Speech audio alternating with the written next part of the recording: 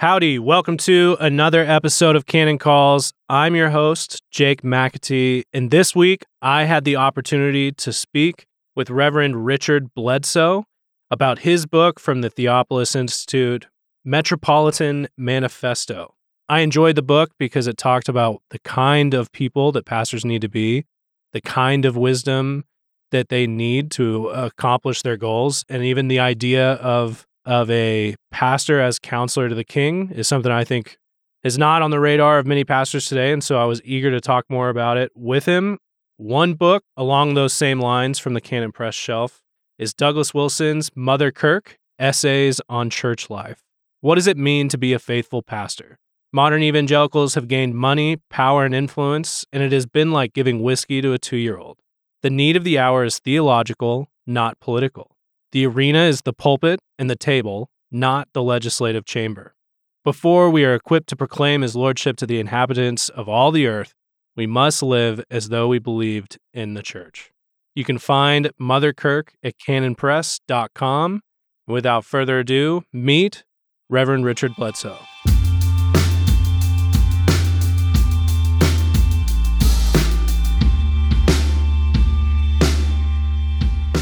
All right, now welcoming on special guest, Reverend Richard Bledsoe. He has spent his life as a pastor to city leaders in Colorado. Over the years, he's become the unofficial bishop of his city, a recognized advisor to the king. In his book, which we're interviewing him about today, Metropolitan Manifesto, he lays out a theology behind his work, explains how to minister to leaders, and shares the lessons of his long experience. Reverend, thank you so much for coming on today. It's good to be here. Thank you for inviting me. So I'm very excited to talk to you. I told you I've been reading you off and on for years. I was excited to interview about this book, especially because of a lot of the footnotes. Mm-hmm. I thoroughly enjoyed myself in the footnotes. Actually, before I get too carried away, do you mind just telling us about the book? Could you introduce the book to folks? Well, I was sent to Bake Graduate School by some very kind people here in Boulder to do a Doctor of Ministry. Bake Graduate School was started by Ray Bake, who is somebody who's been involved in city ministry. He was a pastor in Chicago for many years. And then they started a graduate program, Doctor of Ministry. And what was unique about that program is that they send you to cities all over the world to see what the church is doing. And then as a final thesis, you write your own thesis. And so I wrote the reason I was sent was because of the kind of work that I've done in Boulder. And it fit the parameters of what that school is about. So I wrote a Doctor of Ministry thesis, and then there were some people associated with Jim Jordan who wanted me to turn it into a book. So that's what we did. So essentially, it's a doctoral thesis turned into a book. Love it. Now, Can you tell us a little bit about the thesis of that book? Yes. The ministry that grew up, that I've been associated with here in Boulder, I suppose it goes back to 1995, maybe a little earlier, when a number of pastors in Boulder began to gather together for at least a monthly prayer meeting, and I think it got to be more often than that. And then it developed into a ministry of inviting some city or university or county official to a luncheon. And then at the lunch, we would invite them to talk to us about their ministry, their job in the city. I mean, it might be somebody like the university president or the mayor or city manager or somebody like that. And then what began to happen, and actually in doing this, we were just copying the Pentecostals in South America who pioneered some of this. And there have been they've written several very interesting books about city ministry themselves. And they began to ask the question of these officials, what is there in your job that's too big for any man or any woman to help you with? And we will pray for that. Well, we found this is, I think I say in the book, this is a little bit like the discovery of penicillin. It was an accident, although it was providential, of course. But we found that city officials or university officials or actually any public officials, it would go all the way up to the president. There's no question about it. They all know they're in way over their heads. Right. And they actually have very little real wiggle room or real power. And they all feel actually under it all pretty helpless. Okay. And these are all, Boulder is not exactly in the middle of the Bible Belt. Sure. It's well known as a very liberal city. These are all secular, liberal people. They just, gosh, they could hardly wait to get prayed for. They would, we invited one official. I issued the invitation, and then I said to this official, and when you come, we'd like to know what's too big for any man or woman to help you with, and we will pray for you. This official brought a whole list. It was a list that filled up a whiteboard, and we proceeded to pray for that list, and a whole bunch of those things actually came to pass. Wow. So she wanted to come back and see us again. And we began to have that kind of experience became fairly, it was not unusual. And one of the other things we found is that usually the only reason that people will approach an official is either because they want something or they're mad. Okay. And when they would actually meet a group of pastors, I remember one official that came to see us, and this official had the day before been attacked by the newspaper. It was headlines. And she was standing up in front and about to, address us a little bit. And she just burst into tears and she said, "Oh, your faces are so kind." And we discovered that by and large, officials of all stripes, they don't meet anybody who really cares about them as people. They're meeting people who are angry or who want something. So to meet pastors who actually care about them and then offer in such a daring way to pray for them, that is unique in their experience. And sure. we were surprised. We really were surprised at the sort of reception we got.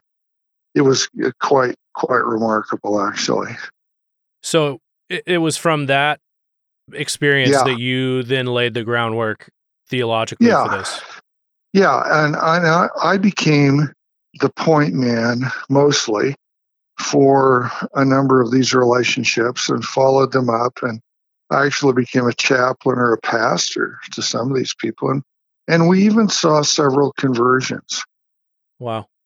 So, yeah, it seemed like it was worth putting on paper, writing down, because it seemed like it had maybe pioneered a way of actually ministering in the modern world.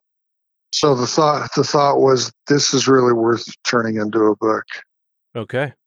Awesome. And as far as you can tell, how has reception been for the book? Have you heard similar stories?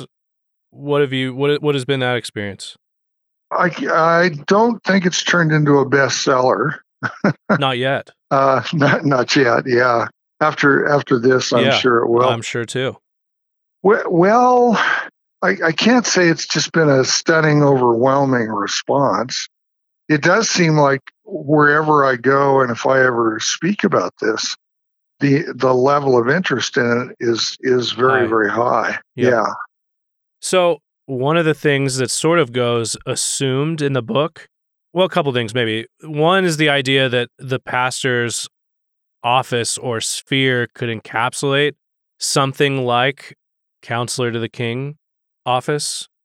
And then secondly, sort of the kind of person that pastor needs to be in order to do that role well. So in my experience with churches, I've growing up and I left for college, so I've been all over in my short time, but I imagine not very many of those guys would be very good at it or assume that it's a role they should put on.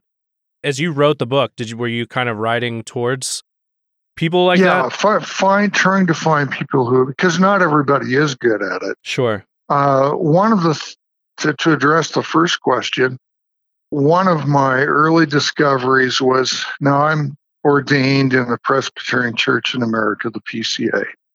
I never went to any official as, I'm here representing the PCA. They frankly could care less. Right. But if I went and they knew that I was a representative of the pastors of the city, they always cared about that. Okay. Because they would know at the very outset, I mean, even if they'd never met me and maybe were even skeptical or maybe really didn't want to meet me too much, that, well, if he's representing the pastors of the city, that's a lot of people. Right. That I'm answerable to in one way or another. So it would be good to meet him. So that's the first thing, is you're actually a part of the church in the city, not part of a denomination or of some particular theological group. That's the first thing. Sure. Second thing is, in terms of the kind of person that's good at it, I think the kind of pastor who surprisingly might be better at this than other people is the pastor of a small church. Pastor of a large church, as Peter Wagner says, is often, he's not actually a shepherd. He's actually what's the word? Now the word has escaped me. A rancher. That's the word he uses. Okay. He's a rancher. He's somebody who's very good at delegating a lot of what has to happen. He's good at managing things. And the assumption is often, I've found, that if you're looking for somebody who's going to be, quote, the bishop, unquote, of the city, you're looking for somebody from a big, important, a large church, because that's what's going to impress people. Sure. Actually, not so. Sure. In the first place, that's often the kind of person who's in a position of authority. They're the same kind of person. And they often will view that pastor of a very large church might even be a threat, that, 10,000 people go to your church. Yep. Well, you're trying to pressure me here. You're right. like part of a pressure group. He pastors a giant voting block for them. Right. Exactly. Yep. Whereas what seems to be what they really need is an intensely personal pastor, somebody they can talk to, somebody who knows how to deal with people on an intimate level, somebody who really is a pastor. Sure. So that very often, that might be, instead of a head pastor, it might be an associate pastor, somebody who's maybe in charge of congregational ministry or something like that, or the pastor of a small church, which I always was. I don't have many administrative gifts. I would be a big flop as the head pastor of a large church. I'm not an administrator, but I am good at shepherding people. I'm a good counselor. I'm a good pastor. And that's the kind of person I think who probably in most instances would be the most successful in filling this kind of a role. It sounds, and it's a little bit surprising because the assumption is, well, we want people from big, important, recognizable places, but not necessarily. Even going even closer to the nature of the man himself, is something that I noticed, and this may sound trite, but you seem to really labor at him being someone who is wise. And as trite as that sounds, there were aspects of your book, and I mentioned at the start, I was very eager, obviously, but what I enjoyed about your footnotes were there were a lot of people like Edwin Friedman, Rosenstock-Huessy, like basically men. Basically, there were people in the footnotes that are helping you to see better, whether that's through like how people operate, how like emotional triangles work, or how to see the times. How do you read history and how do you read the future? There were those kind of things that I saw in your footnotes that you seem to be getting at as well, that like the person that can lend a hand to the king would need to be someone who's wise. You know, you'd actually have to have something to offer him, and not beyond as in like you don't need it, but you were mentioning first and foremost, they need to know that you care, that you are a pastor, you're not looking to get anything out of them, you're not a voting bloc, etc. But Right. more than that, you would have some, if they asked you a question, that you could have something to give to them. And I thought, man, in my experience, that right there would be what I've seen. That would be the biggest pain point of your book in terms of like the reason I want to give it to people is like there's this side of pastoral ministry that I feel like goes really neglected.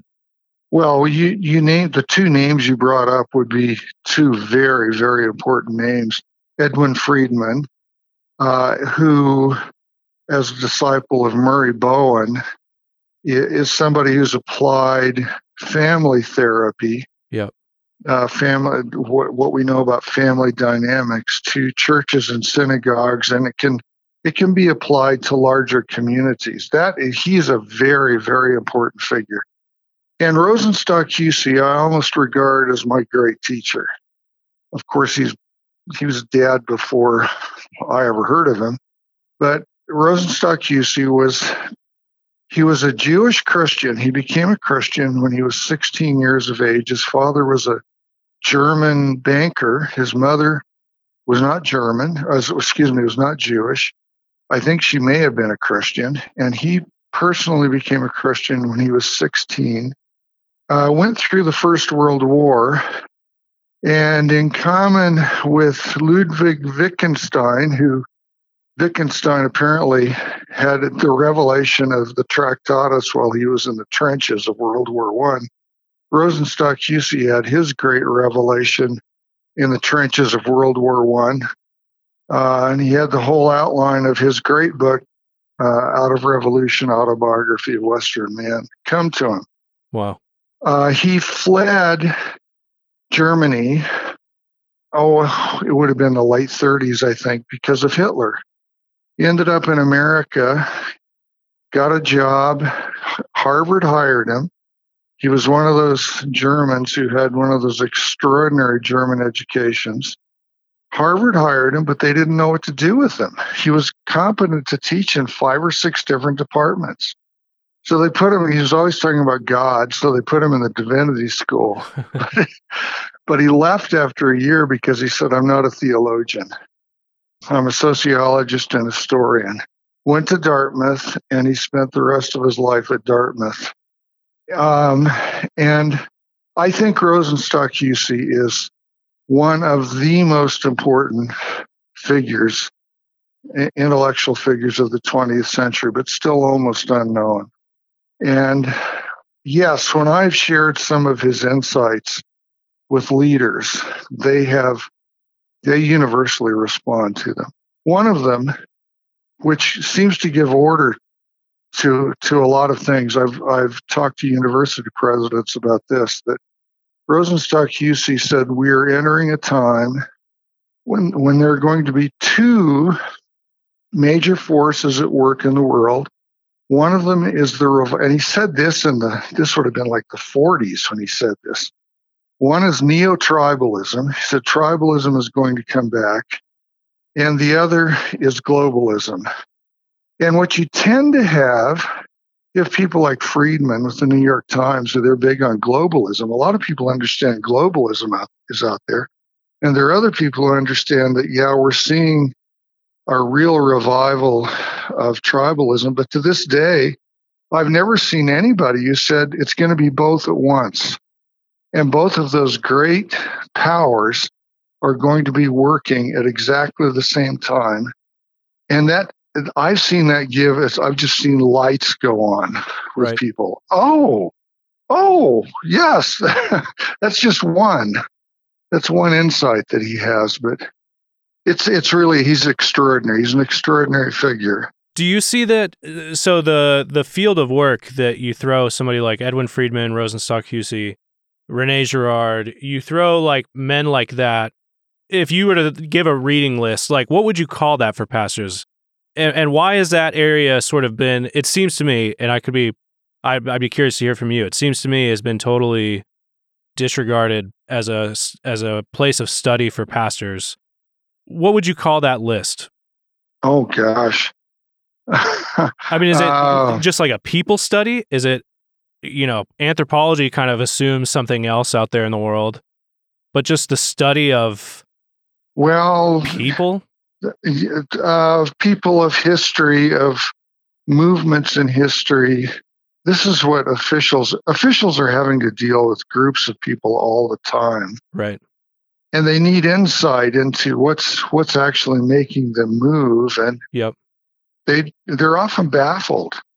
Well, another figure that would go on that list would be James Jordan, my friend. Yes. Jim and I have been friends for years. And I don't know of anybody who has the typological insight into the Bible that he has. One of the things I learned from Jim, and this is throughout the book, and it's one of the insights that immediately grabs officials, and that's the very simple fact that the number 7 is the number of completion in the Bible. And if you cut that in two, it's 3.5, which is 42 months, and 42 months comes up in the prophets a lot.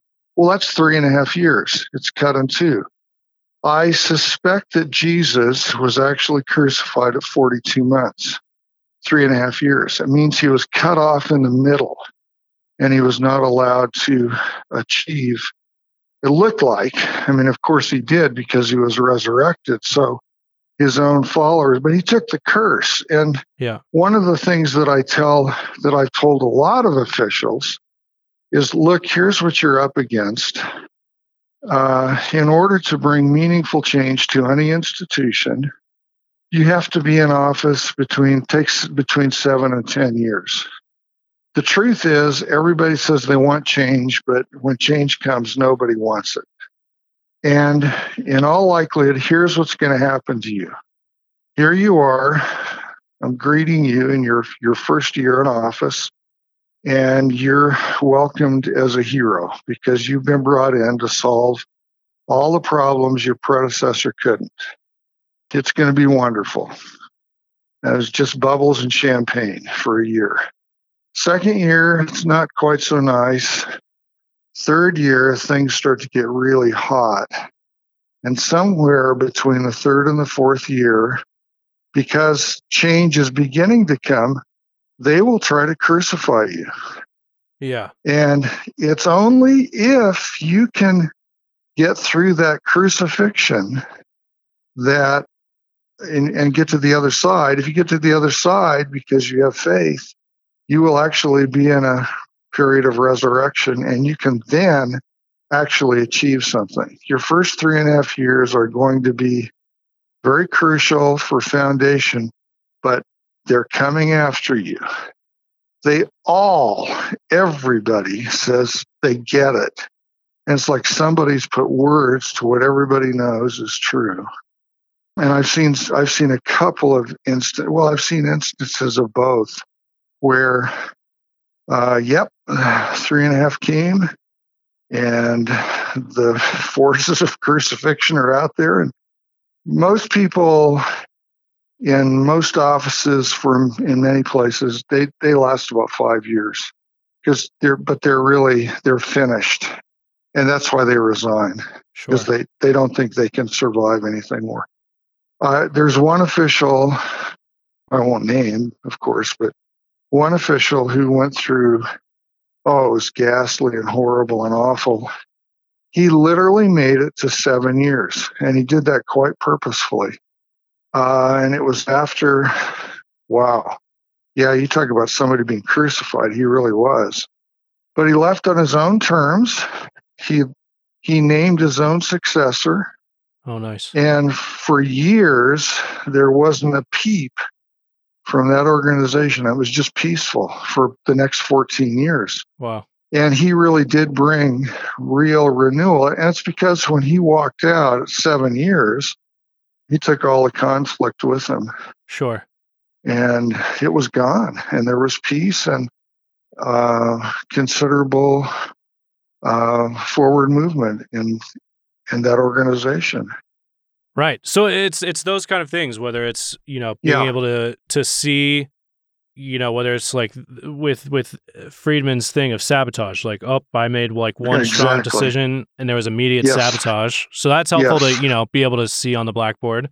But then, having somebody come alongside you and tell you it's not enough to just see it on the blackboard, but here's how you sort of see it through. Like, how can you sort of swerve all of the binds that are happening and not become, victim to those kinds of things? It's that kind of stuff that I think if more and more leaders and even just head of households knew, those are the things I think would be something that's really helpful to a lot of people in ways that life just is not very fun. Right. Anyway, right. So that was one of the bigger things that I really, really enjoyed about your book. And then I'm curious now, so that when did you write that thesis, that doctoral thesis? 2013, I think I had my... Oh, okay. Yeah. Awesome. Okay, so that's what it was. So that's not very long ago. No. So I'm curious, like, if you were to write the 2023 version, is there a lot that would change in that dynamic? Have you seen ways in which, whether it's the city proper has changed, or maybe even the way you see officials relating to people of faith? Is there anything that you would adjust or account for? Well, I think, and I'm not sure that I'm the person to do it. I think it may be the next generation that has to figure this out. But the new big thing everywhere is the LGBT thing. Yeah. And it is affecting now how you deal with that as a Christian. I can't say that I figured that out. Yep. Or how you are able to approach people who are part of that or who are living in the midst of that. I think that's the biggest thing that I've seen come on the scene. Okay. In a way that just in a sort of a disrupting factor. Yes. Okay. Yes, and as a series of expectations. Sure. It dictates who and how you hire. Sure. It maybe doesn't dictate, but it certainly plays in pretty heavily. Right. Right. Yeah, I'd be very curious, and I thought, man, I enjoyed your book so much. I was like, man, I wonder, what would the 2.0 look like, or how do we, Anyway, it was just things I was thinking along, and I didn't know if you had thoughts or. That's the biggest thing. Yep. That I've seen. Sure. Yeah. Okay. Awesome. Now, what else do you have going on? I am a hospice and a hospital chaplain. Okay. So hospice actually occupies more of my time. I'm a per diem at a nearby hospital. Okay. Awesome. But I'm a part-time chaplain with a hospice. That's awesome. That's great. So I'm dealing with the dying and the sick a lot, and with staffs. I have to say, I enjoy dealing with staff the most. Okay. In both hospitals and in hospice. Now, is that still happen? That's in Boulder. You're still doing that there? Still, say again? No, you're still in Boulder, correct? I'm still in Boulder, okay, correct. Awesome. That's awesome. You haven't, by chance, ever had a Boulder chocolate shake porter, have you? No, okay. I haven't. Because one of my favorite beers is always on tap in where I went to college in Minneapolis, and it was always on tap over there. And so anyway, a big nod to Boulder. Yes. Awesome. Well, for folks that would love to hear more from you or go find more of your stuff, Is there anywhere you would want to send folks if they want to know more about you or get more resources, kind of in the vein that we've been talking about? Well, I do have another book I wrote. Yeah. Can Saul Alinsky Be Saved? It's Oh, nice. my old professor, John Frame, encouraged me to write it. That's awesome. And it's largely apologetics in line with Cornelius Van Til. So it's something of a popularization along those lines. Where can folks find that? It's on Amazon. Okay. Both these books are on Amazon. Fantastic. All right, folks. So go find that over at Amazon. We'll try to put links in there for folks to make it easy. Okay. Awesome. Reverend Bledsoe, thank you so much for your time. I really appreciate it. Thank you. Cheers. God bless.